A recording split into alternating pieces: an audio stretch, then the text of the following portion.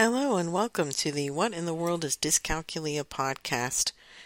This podcast is presented by EduCalc Learning, and I am your host, Dr. Honora Wall. And today I wanted to talk about my first math student.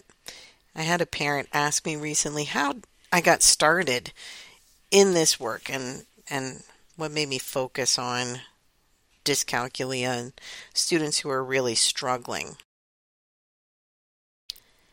And I thought about my students, current students, and a few years back students, and the first one diagnosed with dyscalculia, and using that understanding to think about students I worked with before I had ever heard of this math learning disability. But honestly, the more I went back, I realized that my first math student was me. The first person I worked with who had no math experience and a terrible attitude about themselves as a mathematical thinker was myself. The story is that I was an adult. I had 2 kids. I was going through a divorce, and I realized that I needed to take control of my finances. My taxes, honestly, were the catalyst. I needed to do my own taxes, and that meant I needed to understand my finances, and that meant I needed to do math.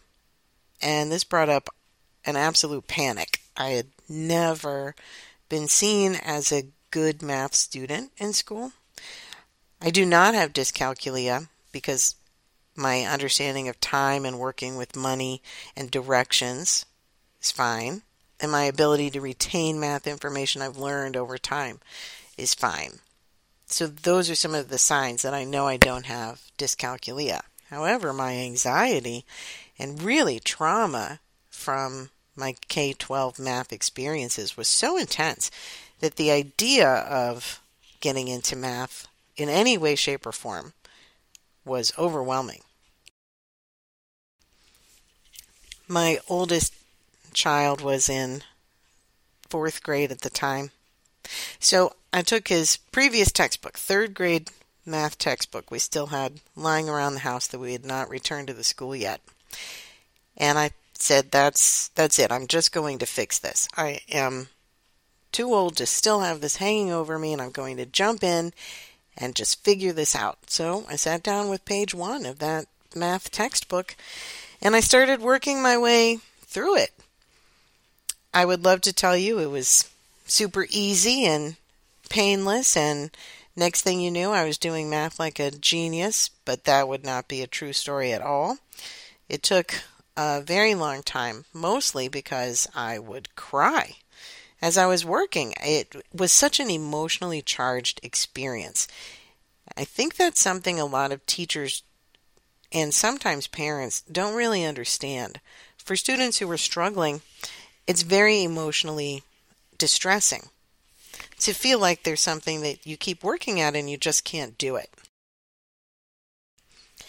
Today, when I'm working with students of any age, that emotional piece is something we absolutely address. There's a lot of positive reinforcement. There's a lot of reframing belief systems. There is a lot of psychology involved in this work. Now, for a general education teacher, not specializing in learning disabilities, you might not have to incorporate that kind of social emotional learning and that sort of understanding of psychology into your work. I would encourage you to try it because I think you'll be amazed for any and all students how much a little bit of positive reinforcement, really focusing on their successes and reframing their belief systems, can increase their performance in your class and throughout all of their other classes, because we all need to feel like we can be successful. So when I was going through this math book, in the beginning I was not feeling successful. I really had to work to feel that this was something I could do. A lot of it came through practice problems, doing them over and over again. the instructions in the textbooks sometimes helped, sometimes didn't. This was before YouTube and before the plethora of resources that we have today. But I struggled through. And two things happened. One, when I would answer a math problem correctly and think to myself, well, that's got to be the wrong answer because I figured it out pretty fast and it seemed easy. And then I would look and it was the right answer.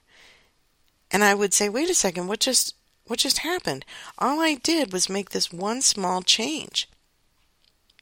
And everything clicked and now it's right. I have to tell you, my initial emotion at that point in time was anger, a lot of anger and irritation at every math teacher I had had in my life because no one ever said, oh, you know what, you're doing this and just do that instead. If someone had seen exactly where my mistakes were, pointed them out, and corrected me right away, could have been an entirely different story, and I could have been helping more students from a much earlier point in time. So that is my second message to my fellow educators. First is you've got to really address that positive psychology and that emotional piece. It means more than you know. And second, you've got to really look and see what your students are doing and tell them, oh, you're doing this, and I just want you to do that instead. Little tiny tweaks make all of the difference. The same way a very small difference in slope creates an entirely different line. Over time, a small change in slope creates an entirely different graphed line. And over time, fixing or not fixing small mistakes makes an incredibly huge difference in math performance. So those were the first two things that I found. One was that I needed to work through the emotions of all of the negative math experiences I had had, and I do find that to be very true with my students today. We have to do that piece because they really beat themselves up and have a lot of self-blame over their math performance, and we have to address that. The second thing is that fixing the mistakes was much easier than I thought it was going to be. And never having someone look closely at what I was doing and fix my mistakes when I was younger made a negative difference in all of my math performance until I got in there and fixed those mistakes. So the sooner you can really sit down with a student in the classroom or in a tutoring experience or when you're taking students out for intervention time, really looking at exactly what they're doing, having them explain their steps to you so you can see where they go off the rails and then getting them back on track. That little tiny bit of work, that's where all of the future mastery comes from. That's how I've been able to take students and raise them through 3 years of math and get them on to grade level work because we fixed the tiny things and then their foundation was truly solid. That's how I've been able to take students who have had very low standardized test scores, and within 1 year of working with them, their scores on national standardized math tests increase. And I'm not usually there when my students are taking these other tests. I work with students in the classroom teaching remotely, and I work with students in a tutoring session. But when they take their math tests, either in the classroom or state mandated test, Iowa Test of Basic Skills, SAT and ACT tests, I'm nowhere near. They're doing all of that work on their own. And I've seen the success translate into those test-taking situations. So don't obsess about the test performance. I know that's hard because as educators, that's where we get a lot of our performance evaluations from. How are our students testing? But if you want that kind of result, you don't look at that part. You go back to the individual performance and the small areas where students are off track. Fix those, and you'll see huge differences elsewhere. And then the third thing that happened to me as I was going through this process was that I was fixing my belief system. I was experiencing success. I was surprised at how easily I was starting to get things. And then I came to word problems. I am not afraid or ashamed to tell you that I had a huge setback when I started to teach myself how to deal with word problems. There were weeks of tears and hours of sitting with elementary school textbooks. But facing those word problems was daunting. And I'm a big reader. I love reading. I always have. But man, did I hate those word problems.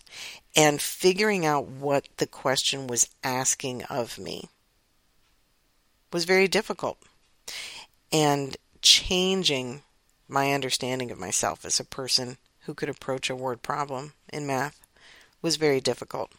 I'm happy to say I pushed through. They were a terrible couple of weeks. It was really awful.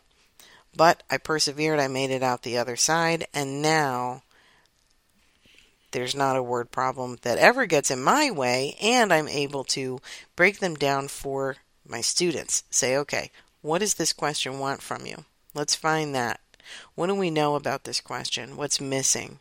How are we going to work this out? And talking about those word problems to really help students find success. I've seen a big change in math textbooks over time as I've been an educator. And a lot of it is in this area of word problems. If you really work through those with your students, the vocabulary that's used in a lot of materials is completely inappropriate as far as using vocabulary words and sentence structure that sounds rigorous to adults, but makes hardly any sense. Sometimes no sense at all to students. It's an external barrier we put in place that keeps a lot of our students from getting the right answer to word problems that they otherwise would know exactly what to do. So for me, I find that in my work, I'll spend a lot of time pointing out to students what they already know. So we'll be inside of a word problem and we'll really pick apart, okay, you know this is the topic, you know this is what they want you to find, this is what you know about finding that answer. Now let's take that and see if we can apply any of it to the rest of what's happening in this word problem. So moving them out of the word problem itself, getting them into a place of mastery in their own mind, and then taking that knowledge you've activated, going back to the word problem and seeing where it fits.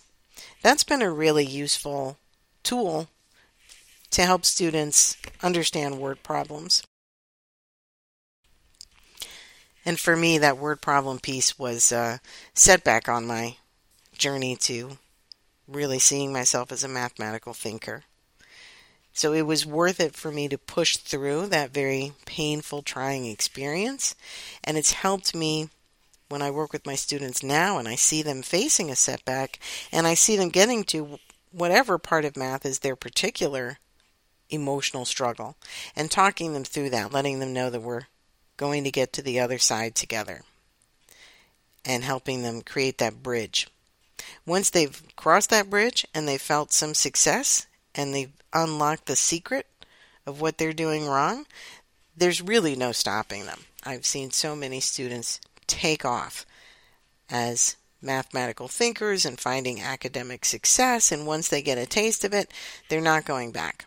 It's really a nice thing to see.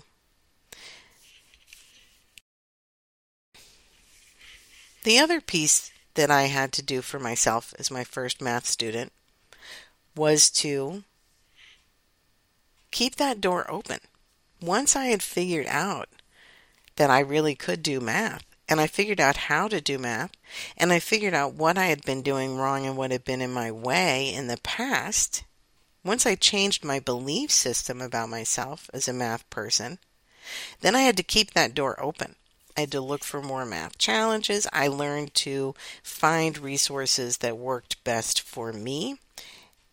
And not all of them are perfect for all students, the same way not all teachers are the right teacher for every student. It would be exhausting if you had to be the perfect teacher for every student. It would be impossible to create one material or one resource that would be perfect for all students. And that's fine. Human beings are very different people, of course. We think differently, learn differently, understand differently, and we need different resources for that very reason. So learning to look at resources with an eye for my best way of understanding was my next and final piece, because now I had something I could take with me into all future math experiences and other parts of life as well. So learning about myself as a student really helped me in all areas to learn how to find the best resources for myself, how to find the best way of learning for myself, how to analyze where I was off track and get myself back on track. All of those components are the strategies and tools we want to use with our students. When you're working with students who have dyscalculia, you're going to find that they have a lot of emotional baggage tied to their math experiences. Don't shy away from it. Get in there, address it, acknowledge it, help them change those belief systems. You're going to find that for students with dyscalculia, there are one or two things that are very small that they're doing wrong. Find them, look for them, point them out, stop and sit in that moment of that tiny mistake until you fix it. And once you know the student has fixed that piece and has a solid mastery of it, then you can move on. I do not mean that students need to be doing grade level work below the grade level that they're in before they can move on. And I do not think students have to master, let's say, the 2's times tables or those crazy worksheets before they're allowed to do the next level of math work. I'm saying that in your individual sessions discussing a problem with a student, find the mistake in that one problem and don't let those go. But regardless of how a student with dyscalculia is performing with that dyscalculia trifecta, or regardless of how many times they're forgetting the basic facts that they've learned already, that's fine. We use external support so that they can find their mastery, so that they can fix their mistakes, so that they have precision and accuracy.